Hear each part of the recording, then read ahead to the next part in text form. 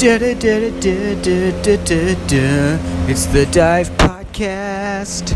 It's the Dive Podcast. It's the Dive Podcast.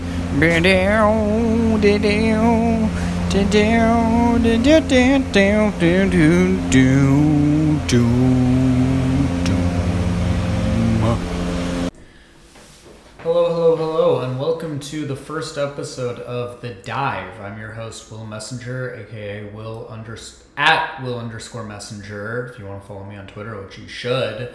And joined with me, as always, is my co-host. It's your boy, Shady Mellow Joker, aka the Mellow Man, aka Young Easy, because I live my life as simplistic as possible. I am off the grid, no social media, so if you want to find out who I am, you can meet me in real life. Actually, my real name's Romel Temez, and it's your boy. Anyways, right back at you, Will. Yeah, I feel like that's it's kind of the way to live, you know? Like, I have been trying to cut down on my social media usage lately because I feel like it can have its benefits. It can be good. I mean, sometimes. But most people, it's just like a fucking drug, you know? Most people don't know how to do it. They spend 8 hours a day on it, which is what I would probably do if I didn't have any sense of like inhibition or like reflection or like, you know, hey, maybe this isn't good for me. Maybe I need to cut it down a little bit. Maybe I need to limit my Twitter usage to 20 to 30 minutes a day and practice self-care and self-love. Oh God, that sounds awful, Will. But you are a genius, and that is why you are the host of this podcast, and I am your co-host. That's right. Anyways, I agree with that. For new listeners, I actually, to that sentiment. I didn't know that was how we were doing it. Since everybody's a new listener, for new listeners, just tuning in, The Dive is a podcast created by Will Messenger and me, his roommate, Romel Temez. We decided to make this podcast because we were bored and we had a ton of zero inhibition and a bunch of things that were happening in our life. And so we just decided to turn on this computer and start making a podcast. The Dive is about the movies we've seen and what we think about them and how they affect our movie lives. rundown podcast. Yeah. There's a million others, but the idea actually, like the whole idea for The Dive, like the name The Dive comes from when I was hanging out in Best Buy with my friend Jacob semi-recently, and we were going through the bargain bin, like just like $6 Blu-rays, and we were sort of like, okay, well, you know, there's some good stuff here, but let's like limit what we get because we're not going to watch all of these movies, obviously, so let's just each get like 3 Blu-rays. And it sort of evolved into this like convoluted system of like vetoing each other's choices, and like you get 3 vetoes, and like I don't even remember what all the rules were, but I was like, how funny would it be if we recorded a podcast in here centered around like us going through the bargain bin? And that's not what this is, obviously. But I still like the idea of us maybe doing that someday and setting up like a table and a booth and a microphone in Best Buy one day. Maybe we do Best Buy, Walmart, Target. And, you know, who knows? Maybe we could still do that someday. But that was sort of the inception for like the idea of it being some kind of movie podcast. And that's why I'm here. Sorry. Anyways, we have a few movies we've watched recently. Me and Will, we just recently became roommates, so that's why this podcast is happening. Earlier today, we've been working on an album that we're trying to create, but we'll see if that ever comes out. Anyways, Will. Maybe. We don't know. Hold on. Sorry. I'm just getting my... Hold on. Give me 1 second. They can hear you perfectly, Will. Can you hear me perfectly? You can be in the kitchen and you I'm can... just getting my pita and hummus. It's my sablon? However you pronounce it. Yeah, and his 5th beer. So. I don't really... Yeah, well, it's my 4th beer, first of all. And I don't... It's sablon hummus, which I didn't really want to get. I was a little reluctant to get it because it's made in Israel, and I think that people should just boycott all Israeli products. But, you know, that's neither here nor there. Anyway, welcome to the first episode of our podcast. Hot take. If any of you were wondering, Will is in fact very anti-Semitic. No, I'm kidding. He's not. Fucking Will. The first episode, and you gotta bring up the anti-Israel vibes? Really? Hey, I'm just joshing around. You know, I support my brothers and sisters in the IDF, whatever they do. So, cheers to that. Oh, God. Anyways, guys. So this podcast is starting now for some reason. But anyways. Sal! Why are you calling Sal over Do here? you want to get in on this? We're recording a podcast. I'm good. This is Sal. He's our other roommate. He's just you walked going? into the room. I'm just chilling. Chillaxing, sitting all cool. In case anybody's wondering about our studio setup, it is an extra room in our house. We have a bed in here for some reason. Oh, mostly because I couldn't get rid of it. We have an exercise bike, a scale to remind us of our sad choices, a keyboard, several amps, and 2 guitars, and a flute. It's a creation station. Yeah, it's a creation station. Yeah. Which is also why this podcast exists. Anyways, Will, why don't you introduce us to our first movie? Yeah, so we saw. I went and looked back at my letterbox log. If you want to take a look at that yourself, you can follow me at Will_Messenger. That's spelled MOESSINGER. But one of the movies we watched, actually the first movie we watched when we moved in together, was Platoon, which I had never seen. It's one of those movies that like. And I do want to do a segment on this at some point, you know, because there are certain movies that like have classic status, and they're quote unquote classic movies. And most of the time, you're sort of reluctant to watch movies like that because nobody wants to be told to do anything. Nobody wants to be told like, oh, there's no like bigger obstacle to me listening to an album than having my good friend and roommate tell me like, hey, you should listen to this album, X album. I'm like, okay. Then I'm never going to listen to it.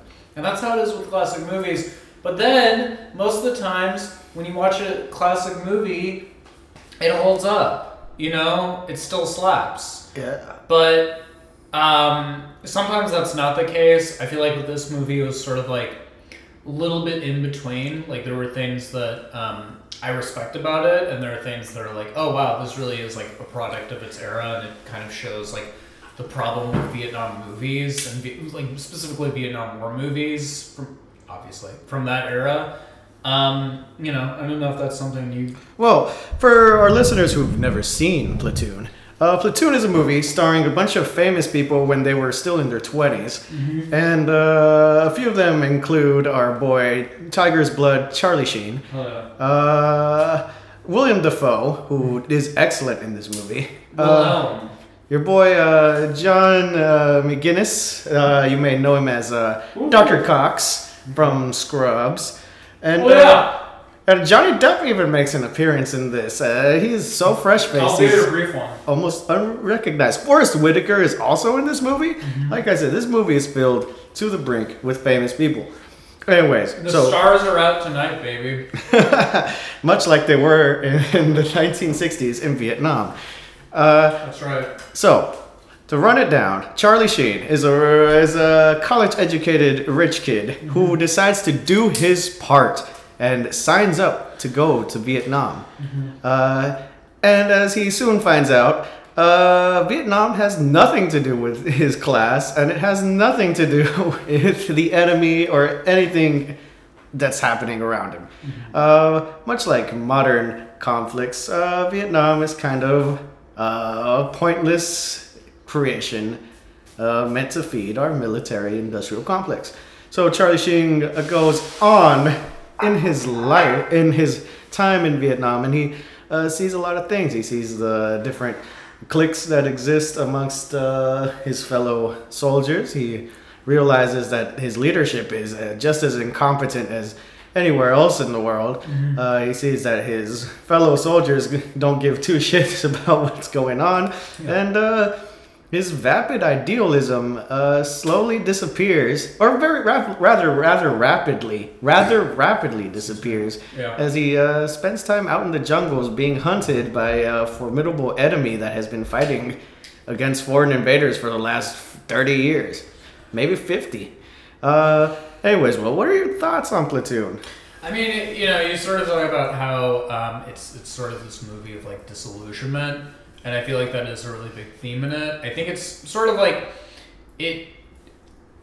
I mean, I can't think of like too many other specific examples. I guess I'd have to watch other Oliver Stone movies, other Vietnamese war movies, but I feel like there, from like what I have seen, there is sort of this theme of like disillusionment with your country, with its foreign policy, with its military, with its sort of kind of self-appointed status as like the arbiter of like democracy and freedom in the rest of the world. And that's like a big theme in this movie.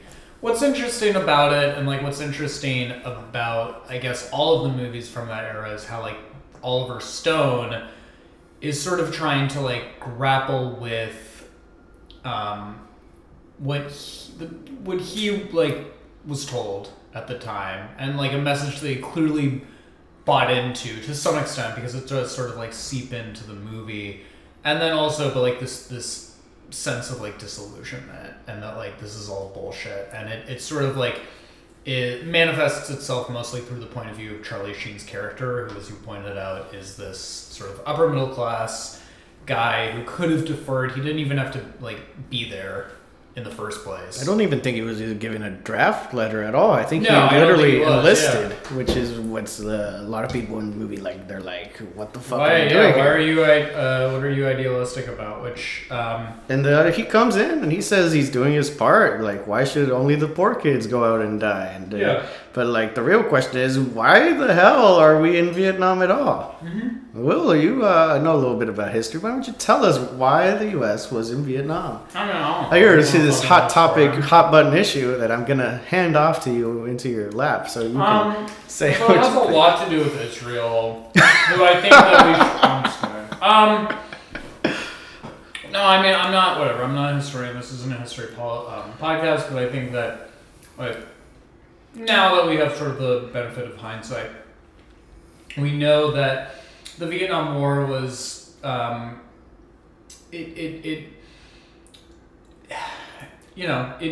people in charge, the people at the top, were pretty invested in selling it and propagating it, pretty much at the expense of logic, of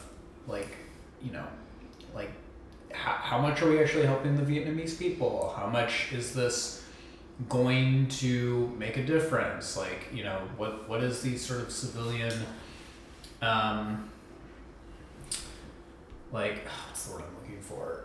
What are what are the consequences of just putting boots on the ground in a place that's not used to you? I mean, to give you a simple rundown of the Vietnam War, back in the 50s, as the area was once known, Indochina was controlled by the French. Mm-hmm. And of course, several Vietnamese fighters, some of them including the famous Uncle Ho Chi Minh, fought against the French in a successful insurgency, forcing the French out of Daddy Ho Chi Minh forced the French out of the country, leaving a power vacuum that created two countries, the North and South Vietnam. The North, as we famously know, was a communist state, and the South became a pseudo-democracy led by several dictators at the time. And as the North ramped up its invasion efforts into the South, the U.S. started supporting the South Vietnam, and eventually that led to boots being sent onto the ground, and we saw that that was a grave mistake. There were mass amounts of civilian casualties. The casualties the U.S. themselves were inflicted, and let's not forget the damages done to the actual guerrillas and insurgents who had been fighting for like the last 30, 40 years. Yeah. So, I mean, like, from the perspective of, like, how do you read this movie as a telling of history? Which is sort of what I'm, like, interested in, because, like I said, I'm not that... I got, like, a few episodes into the What's the guy's name? Who's the PBS? The guy who makes all the documentaries for PBS. Ken Burns? Yeah, Ken Burns. I got like a few episodes into the Ken Burns documentary, so I like picked up on some of what you're talking about. What I'm really interested in is like, what is the ideology of this movie, and how does it convey it through what it depicts, how it depicts it, and like I said, it credit where credit is due to Oliver Stone, because he does depict like some of the atrocities that were committed by the U.S. military, but he sort of does it in a way of like, creating this like distinction between Charlie Sheen's character, who's sort of this like idealistic like Boy Scout, and then this other character. I don't remember his name. I don't remember the name of the actor, but he's sort of like Sergeant Barnes, the man who kills Willem Dafoe's character. Yes, Sergeant Barnes. He's like kind of the representation of like. He's the get stuff done, ask questions later kind of guy. Yeah, he's like shoot first, ask questions later. We're here to fight a war, and I can't fight a war with my hands tied behind my back, which was a common sentiment at the time. If you could, it was the orthodoxy that you see not just in. Like, in the Ken Burns documentary, you see, U.S. soldiers just burning down villages, and they have this very, like, sort of nonplussed attitude about it, because they don't really know why they're there. They don't know what they're doing. They're there to fight an enemy. They don't really know. So, toss me my phone so I can do fact checks over here. It's not like a super... Good try. Good try. Well-defined enemy, but like they're just kind of these young guys who are there, to fuck shit up, basically. But that's sort of the ideology that you see from interviews at the time, from footage, from like history. But you also see it in like other cultural, touchstones, like the Dirty Harry movies. Yeah. That's sort of the stereotype of this kind of reactionary wave of like media in the 70s and 80s, like this idea that like you have, whether it's law enforcement, whether it's the US military, whether it's the president, you have these figures who have to get something done, and it's always for the greater good, whether it's finding a serial killer with a school bus full of kids, whether it's defeating this existential threat that at the time we decided was communism, whether it's, Nixon,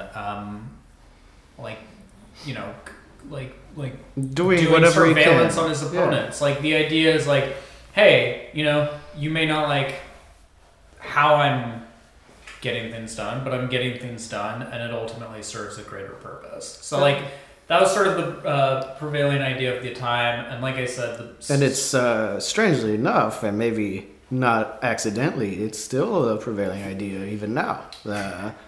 We see authoritarian figures are rising all around the globe, and they're being handed almost unlimited power to supposedly get things done. It's, I think that it's sort of not mellowed out a little bit, but like the best... Like the clearest example of that sort of media that you get is like the 24 series. Yeah. And of course, that brings us up to our second movie that we want to discuss today. A movie me and Will watched a while back. You might know it as a hilarious made movie during peak Islamophobia in the 2000s, starring a famous actor. Have you ever heard of John Travolta? John Travolta, and he is in this little movie called From Paris with Love, and it is quite frankly a punch to the face. It is a non-stop punch to the face. It's great. I love it. Super bad message, but it does expand on what Will was talking about, how things just have to be done at all costs, and.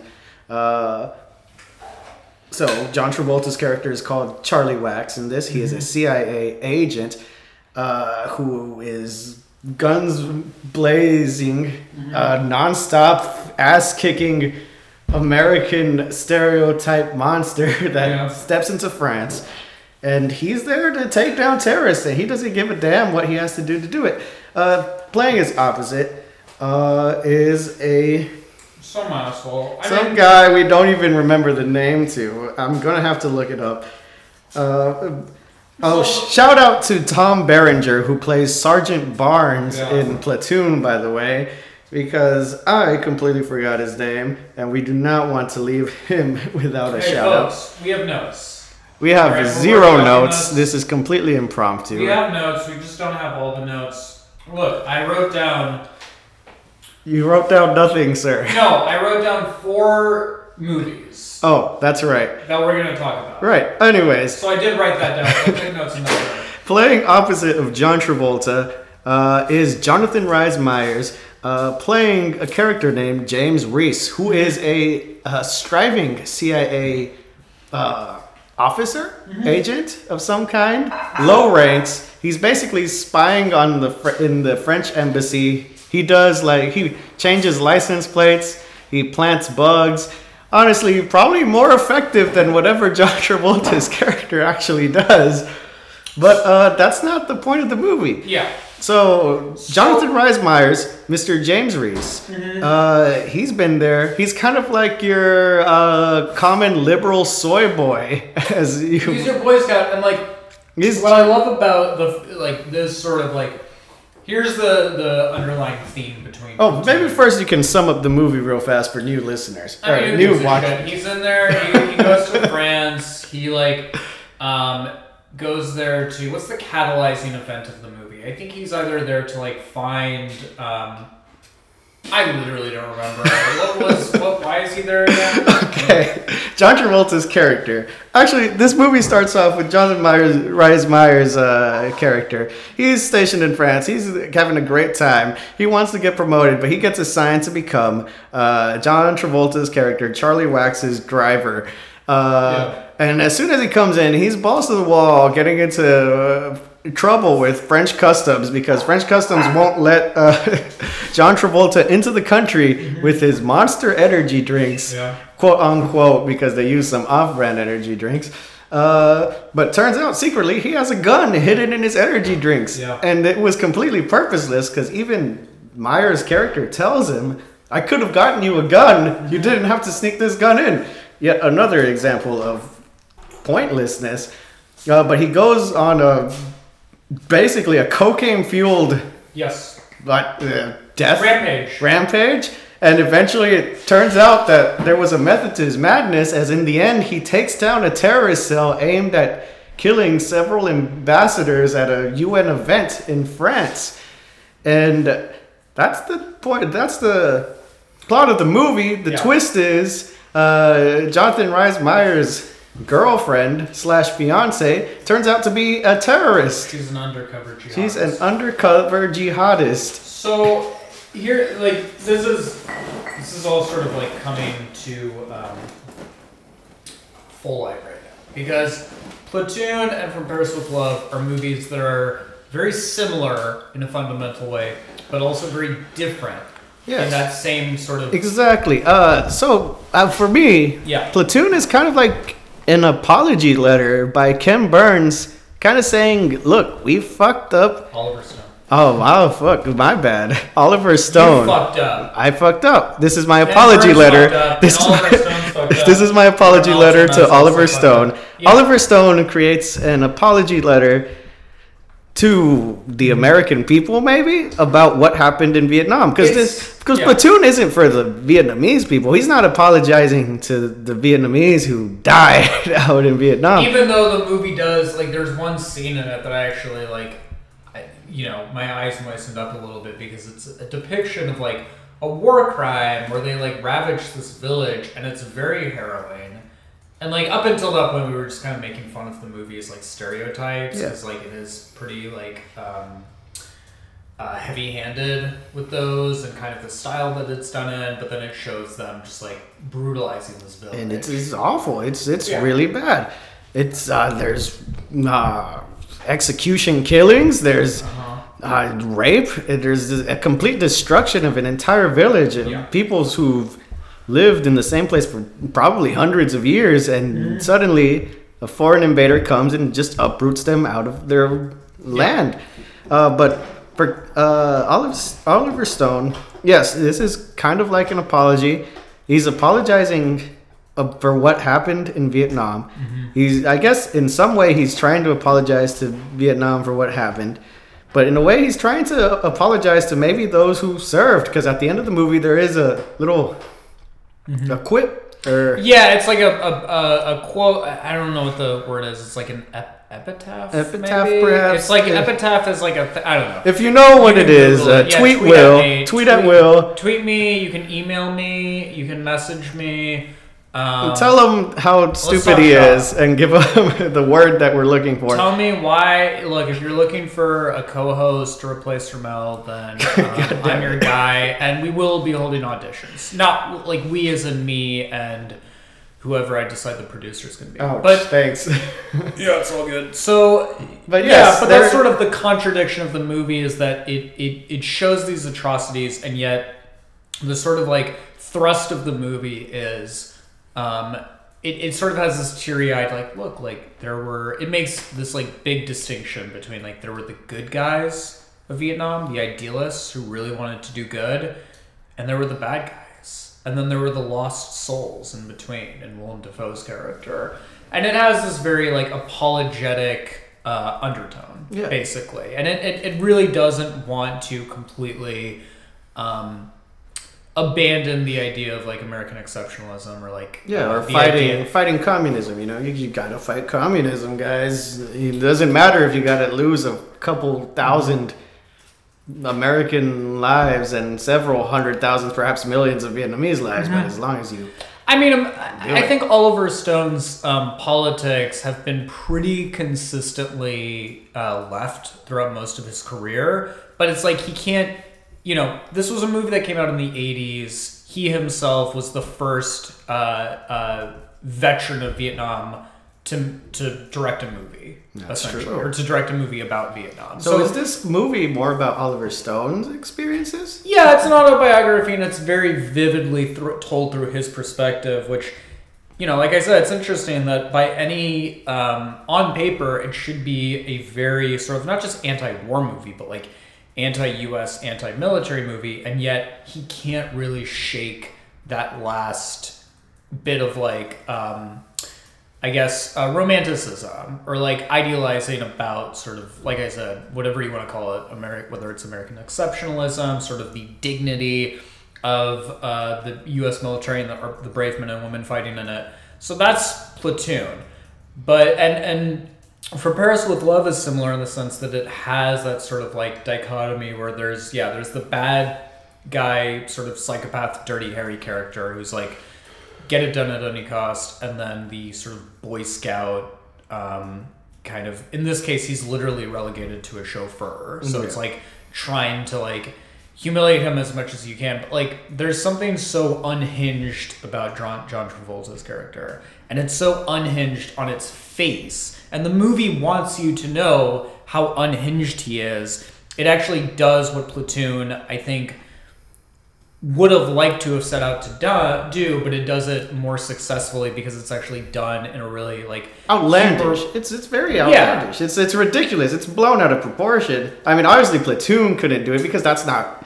I mean, maybe it's too doe-eyed. It's too teary-eyed. It's too like sentimental. That's the word I'm looking for. Yeah, Platoon is a very sentimental movie. And From Paris with Love is the opposite. Opposite. I mean, literally, Charlie Wax, John Travolta's character, is literally doing cocaine and banging hookers through a rampage of killing Chinese drug dealers, French gang members, and ultimately jihadist terrorists who are trying to blow up the UN meeting. So it's very unapologetic about what has to be done. Even at the very end of the movie, the lesson is taught that Mr. Boy Scout James Reese, Jonathan Rhys Meyers' character is literally like, I have a bigger gun now because that's the only way things get done is by having. It's literally very. He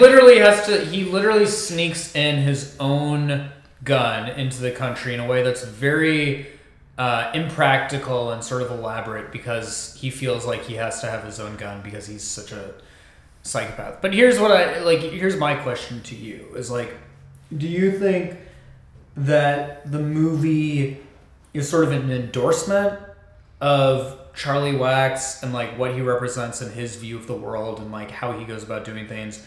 Or do you think like it's sort of like this kind of satire that went over people's heads at the time it came out, that's sort of like satirizing the idea of like by any means necessary? Yeah, this of this sort of like Dirty Harry stereotype. No, that's because like it's so ridiculous that is. I feel like that can't be dismissed. You're right. In fact, I think it did go over my head. I did not even consider the fact that this movie could possibly be some form of satire. Maybe not like.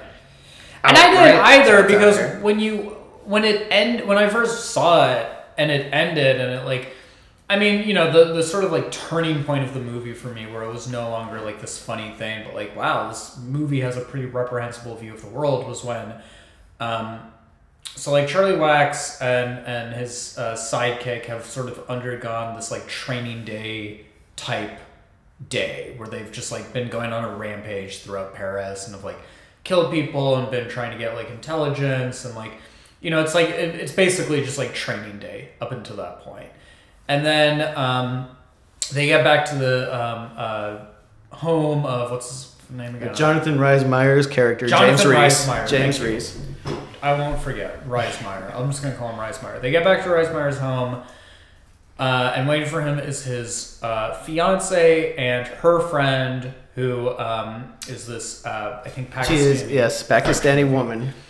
And then they're having dinner, and then she gets a call, and Charlie Wax is like, John Travolta's character is like triggered basically, and he just pulls out a gun and shoots her right there and just kills her. And then like everybody's freaking out and they're like, why did you do that? And he was like, because she was getting intelligence or I didn't even understand it. I still don't understand it. I think that she was calling for backup, I think, or something similar but to that. he thought she was, and then they explained to him like, no, like she wasn't. And then he like, it's sort of like shrugged. It's not really clear whether or not his instincts that she was this like jihadist terrorist like receiving like information was accurate or not. He just kills her, and then it's not clear not whether or not he's ever vindicated by his decision to kill her, and then they just move on, which I thought was weird. And what's strange is it becomes justified. Charlie Wax's instincts, in fact, do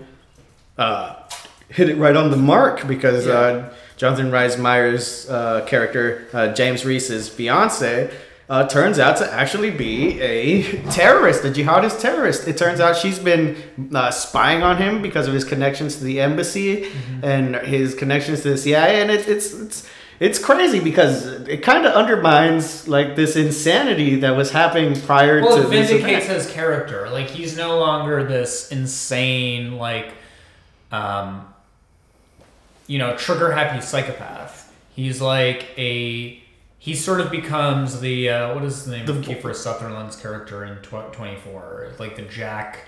I don't remember his name, but he goes from Dirty Harry. Well, even Dirty Harry was vindicated. That's the thing. It's like it sort of loses its credibility as a satire, and you sort of come to sympathize with this character and like this pretty like Islamophobic message that ended up landing with me. Not landing with me in the sense that I sympathized with it, but it felt like that was what the thrust of the movie was like what starts off as like kind of this like crazy but like endearing character who's like, he's unorthodox, whatever, he's a psychopath, but he gets things done, and then he ends up being vindicated at the end of the movie, which is why I'm sort of on the fence about whether or not it is a satire or sort of an endorsement of his actual worldview. You know? Well, let's take it to its worst possible conclusions and say that it is an endorsement of heavy-handed CIA that will do anything in its power to stop jihadist terrorism, and that includes perhaps shooting a woman in the head at dinner on a hunch. Mm-hmm. Yeah. I mean, like I said, it's if that is sort of the kind of conclude the thesis of the movie, then yeah, I mean it's pretty reprehensible. But if that's not it, and it is in fact kind of this like, I see that this is the problem with like these kinds of movies is that half of them I come out of watching and I'm like, wow, this is like a very like sort of reactionary movie with like politics that even if I enjoy the movie, like the politics that are being represented in it are reprehensible, which, it's a good thing that my sort of politics are pretty divorced from my enjoyment of the movie. And then the other half the time I'm like, no, that was actually kind of like a satire of all of the other movies. It's sort of a satire of that reactionary mindset, of that like hyper-militarism, of all the Steven Seagal movies that actually exist that are like that. Yeah. And that's sort of the trouble with these movies is even if they are satirical, I think the average American audience, it's sort of going to be lost on them because they are sort of like, at the end of the day, they're done in a style, like this movie is thoroughly entrenched in the mindset of John Travolta's character, which is what makes it simultaneously a brilliant satire potentially, but also the kind of satire that can easily go over the head of the average American viewer because they're going to be watching it and thinking like, wow, this guy is so cool. He's like insane, but he's like kind of like insane in the same way my like insane uncle who's also really funny is insane, or like my Navy, like neighbor or whatever. Like that's kind of the tricky thing about satire is like sometimes the more effective it is, the more potentially dangerous it is. And I don't really subscribe to the idea that like, oh, we should be, like kind of chastising movies for being, dangerous, but it's just kind of an interesting case study, I think, of a movie that like does satire potentially either very well or very poorly or too well, if that makes sense. Yes. Oh, and shout out to Kasia Smudniak, who plays Caroline, Jonathan Rhys-Meyers' character. Is that his fiance? Yes, she plays his fiance in From Paris with Love. Okay. On your point, though, satire that goes over people's head, or movies that are in fact criticizing something while the message can be taken backwards, that's pretty common in a lot of cases. Let's take the example of The Punisher for once. It originally started out as a criticism of unhinged vigilantism, and now we have actual police officers having Punisher skulls on their police cruisers. Or perhaps famously, the movie Starship Troopers, which is a satire about how attractive fascism is. A lot of people love that movie unironically because of all the hyper-violence and the fascism. I was talking to some friends who said Starship Troopers is basically a litmus test for me, in the sense that if you watch that movie and sort of root for it, and root for this like ideology that's presented in it, then you're like a fascist piece of shit. But if you understand the sort of like underlying like irony of it, then you're not a fascist piece of shit, basically. Anyways, so, let's shelve Starship Troopers for a bit because this would be an excellent discussion. I haven't seen Starship Troopers. You haven't? Then, no, I didn't watch ladies and gentlemen, we will be coming back next week with an episode about Starship Troopers because Will has never seen it. Anyways, back to the comparisons between From Paris with Love and Platoon. How about you draw that out? Will, give us the your final thoughts on the two movies. Yeah, I mean, in terms, there's sort of two criteria that I guess I could use. Which movie has really three criteria you can use for any movie. How much did you enjoy it or hate it, which is like just probably the most important thing, and the thing that I feel like the people have the hardest time being honest with themselves about.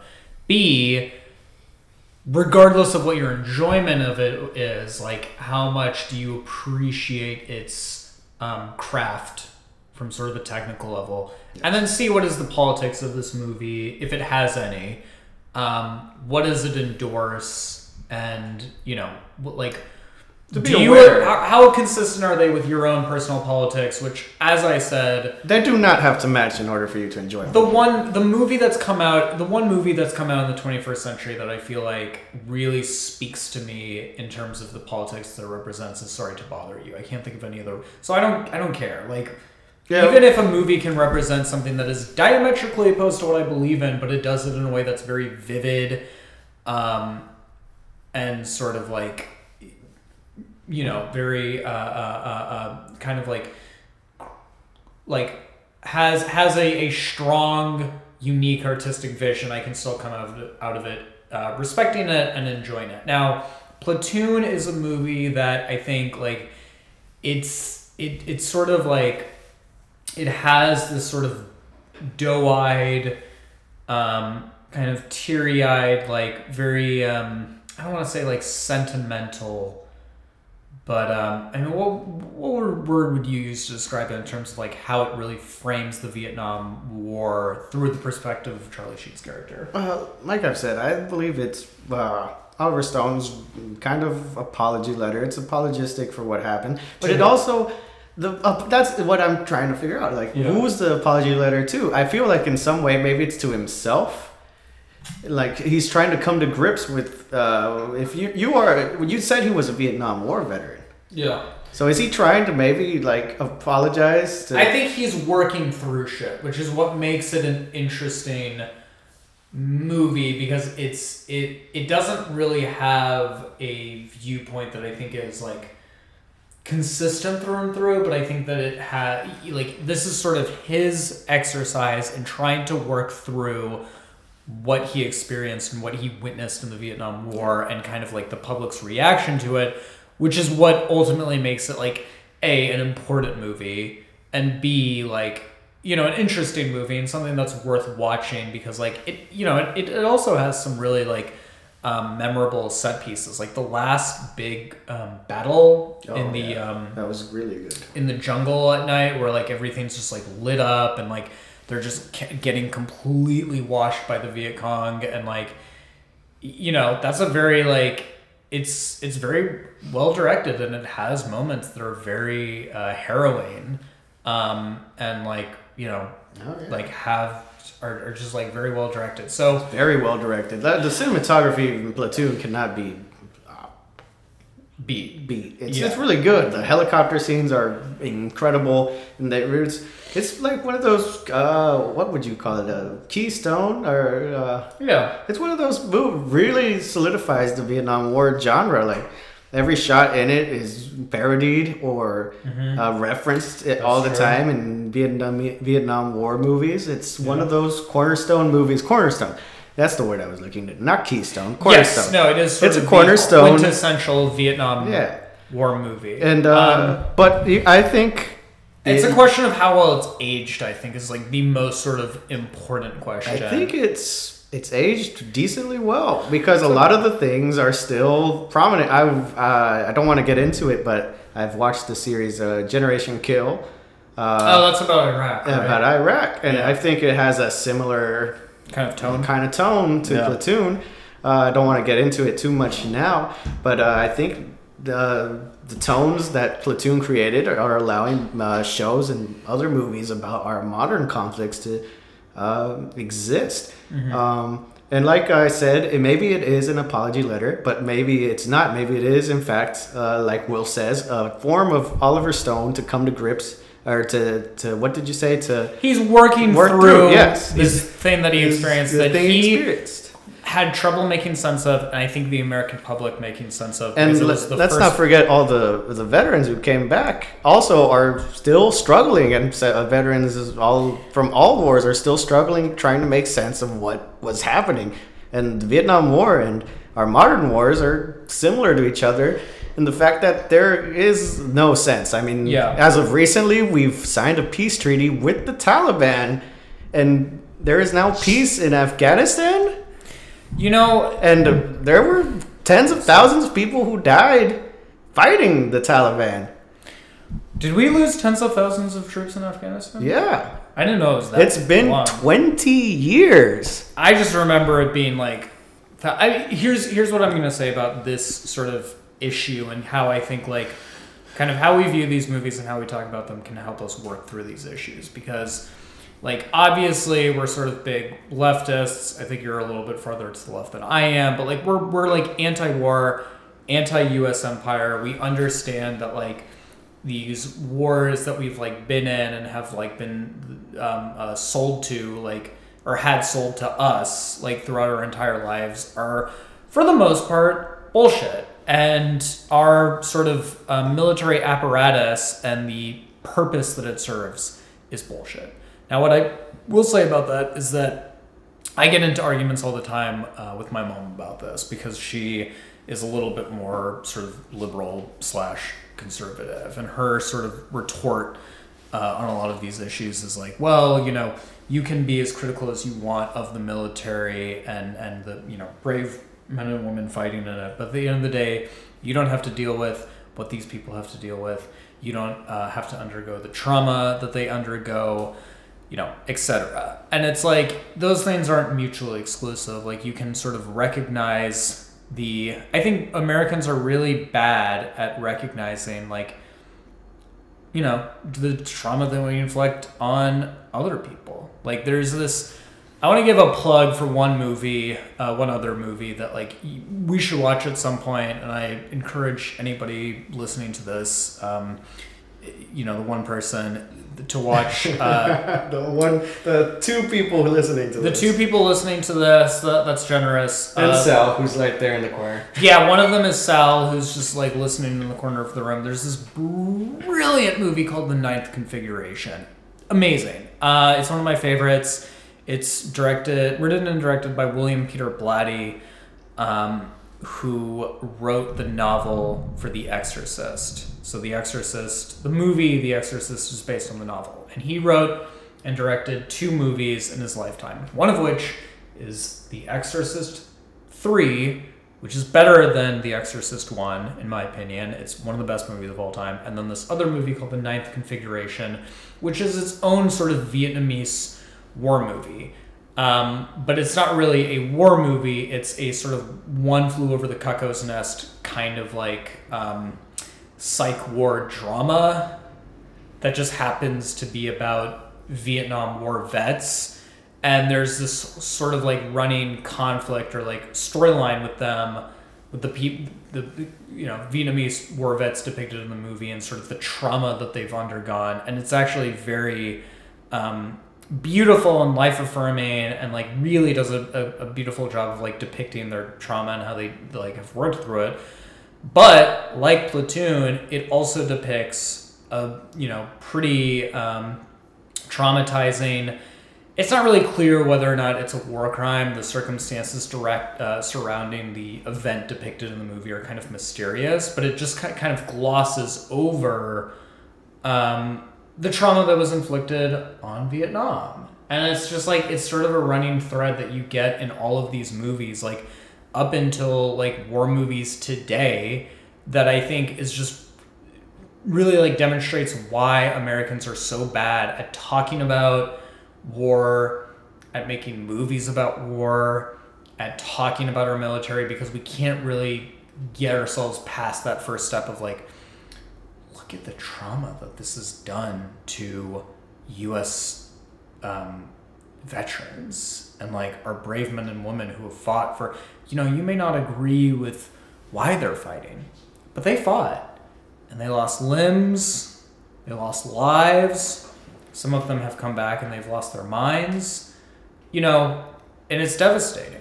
Yeah. But we can't really seem to get past that and kind of like get to a point where it's like, well, maybe like, I mean, maybe we shouldn't support them at all. Maybe it could have all been prevented. Yeah, but they shouldn't have been there in the first place. Sorry, but now to round that out, back to from Paris with fuck Love. them is what I'm saying. Oh God, well, no, we do not.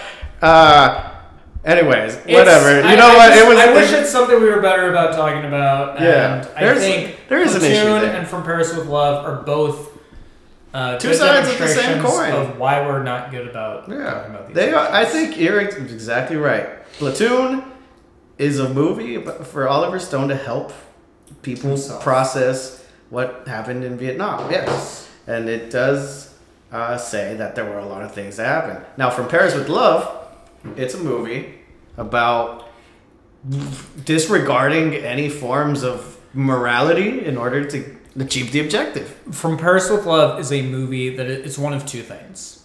It's either a really, really good satire that flew over everybody's heads, or it's a movie that spent the first 2/3 of its runtime being a really good unintentional satire, and the last third of its runtime being a reprehensible, reactionary, Islamophobic propaganda, just catastrophe of a movie. It's one of those two things, and I haven't really worked through which one it is yet, but it's a very interesting movie in that regard. And they're very similar to each other. Strangely enough, I think most of our listeners would not consider Platoon, the legendary and phenomenal movie written by Oliver Stone, to be in any way related to the easily forgotten From Paris with Love, starring John Travolta and directed by somebody whose name I do not even know. I think that's correct. Anyways. For me, they're both 3-baggers. I gave both of them a 3-star out of 5 on Letterboxd. Make it that way you will. I still haven't really decided how I want to design my rating system. But anyways, well, final verdicts on the movie. Between the two of these, if you found both movies in a bargain bin at Best Buy, which movie would you take home with you in order to show a friend? Thus, coming back around to the very core idea of this podcast. Probably From Paris with Love, because I'd be curious to see. It's a litmus test, right? To see if they... It's a litmus test, but I mean, Starship Troopers actually, from what I understand, I haven't seen it, knows what it's doing, and is a satire through and through, and like Paul Verhoeven, or whatever his name is, has talked about how it's a satire. I don't know you should... See, this is sort of the failure of movies like this, is like, you should be able to know what the movie is just from reading its text. You shouldn't have to Anyways, it's a fun movie. If you haven't watched From Paris with Love, because a lot of people From Paris have with Love not. is also more fun. It is a fun movie. It is balls to the wall action. There's cocaine. There's hookers. There's John Travolta with a bat and a gun. There's bazookas. There's exploding cars. Fucking watch that movie. Anyways, guys, we're going to have to call this podcast episode to an end. It has been me, your boy, Shady Mellow Joker, a.k.a. the Mellow Man, a.k.a. Romel Temez, the revolutionary in a world of dying dreams. And here is my co-host, Will Messenger, a.k.a. at Will_Messenger, a.k.a. CEO at Dealmakers LLC. Anyways, guys, this has been The Dive.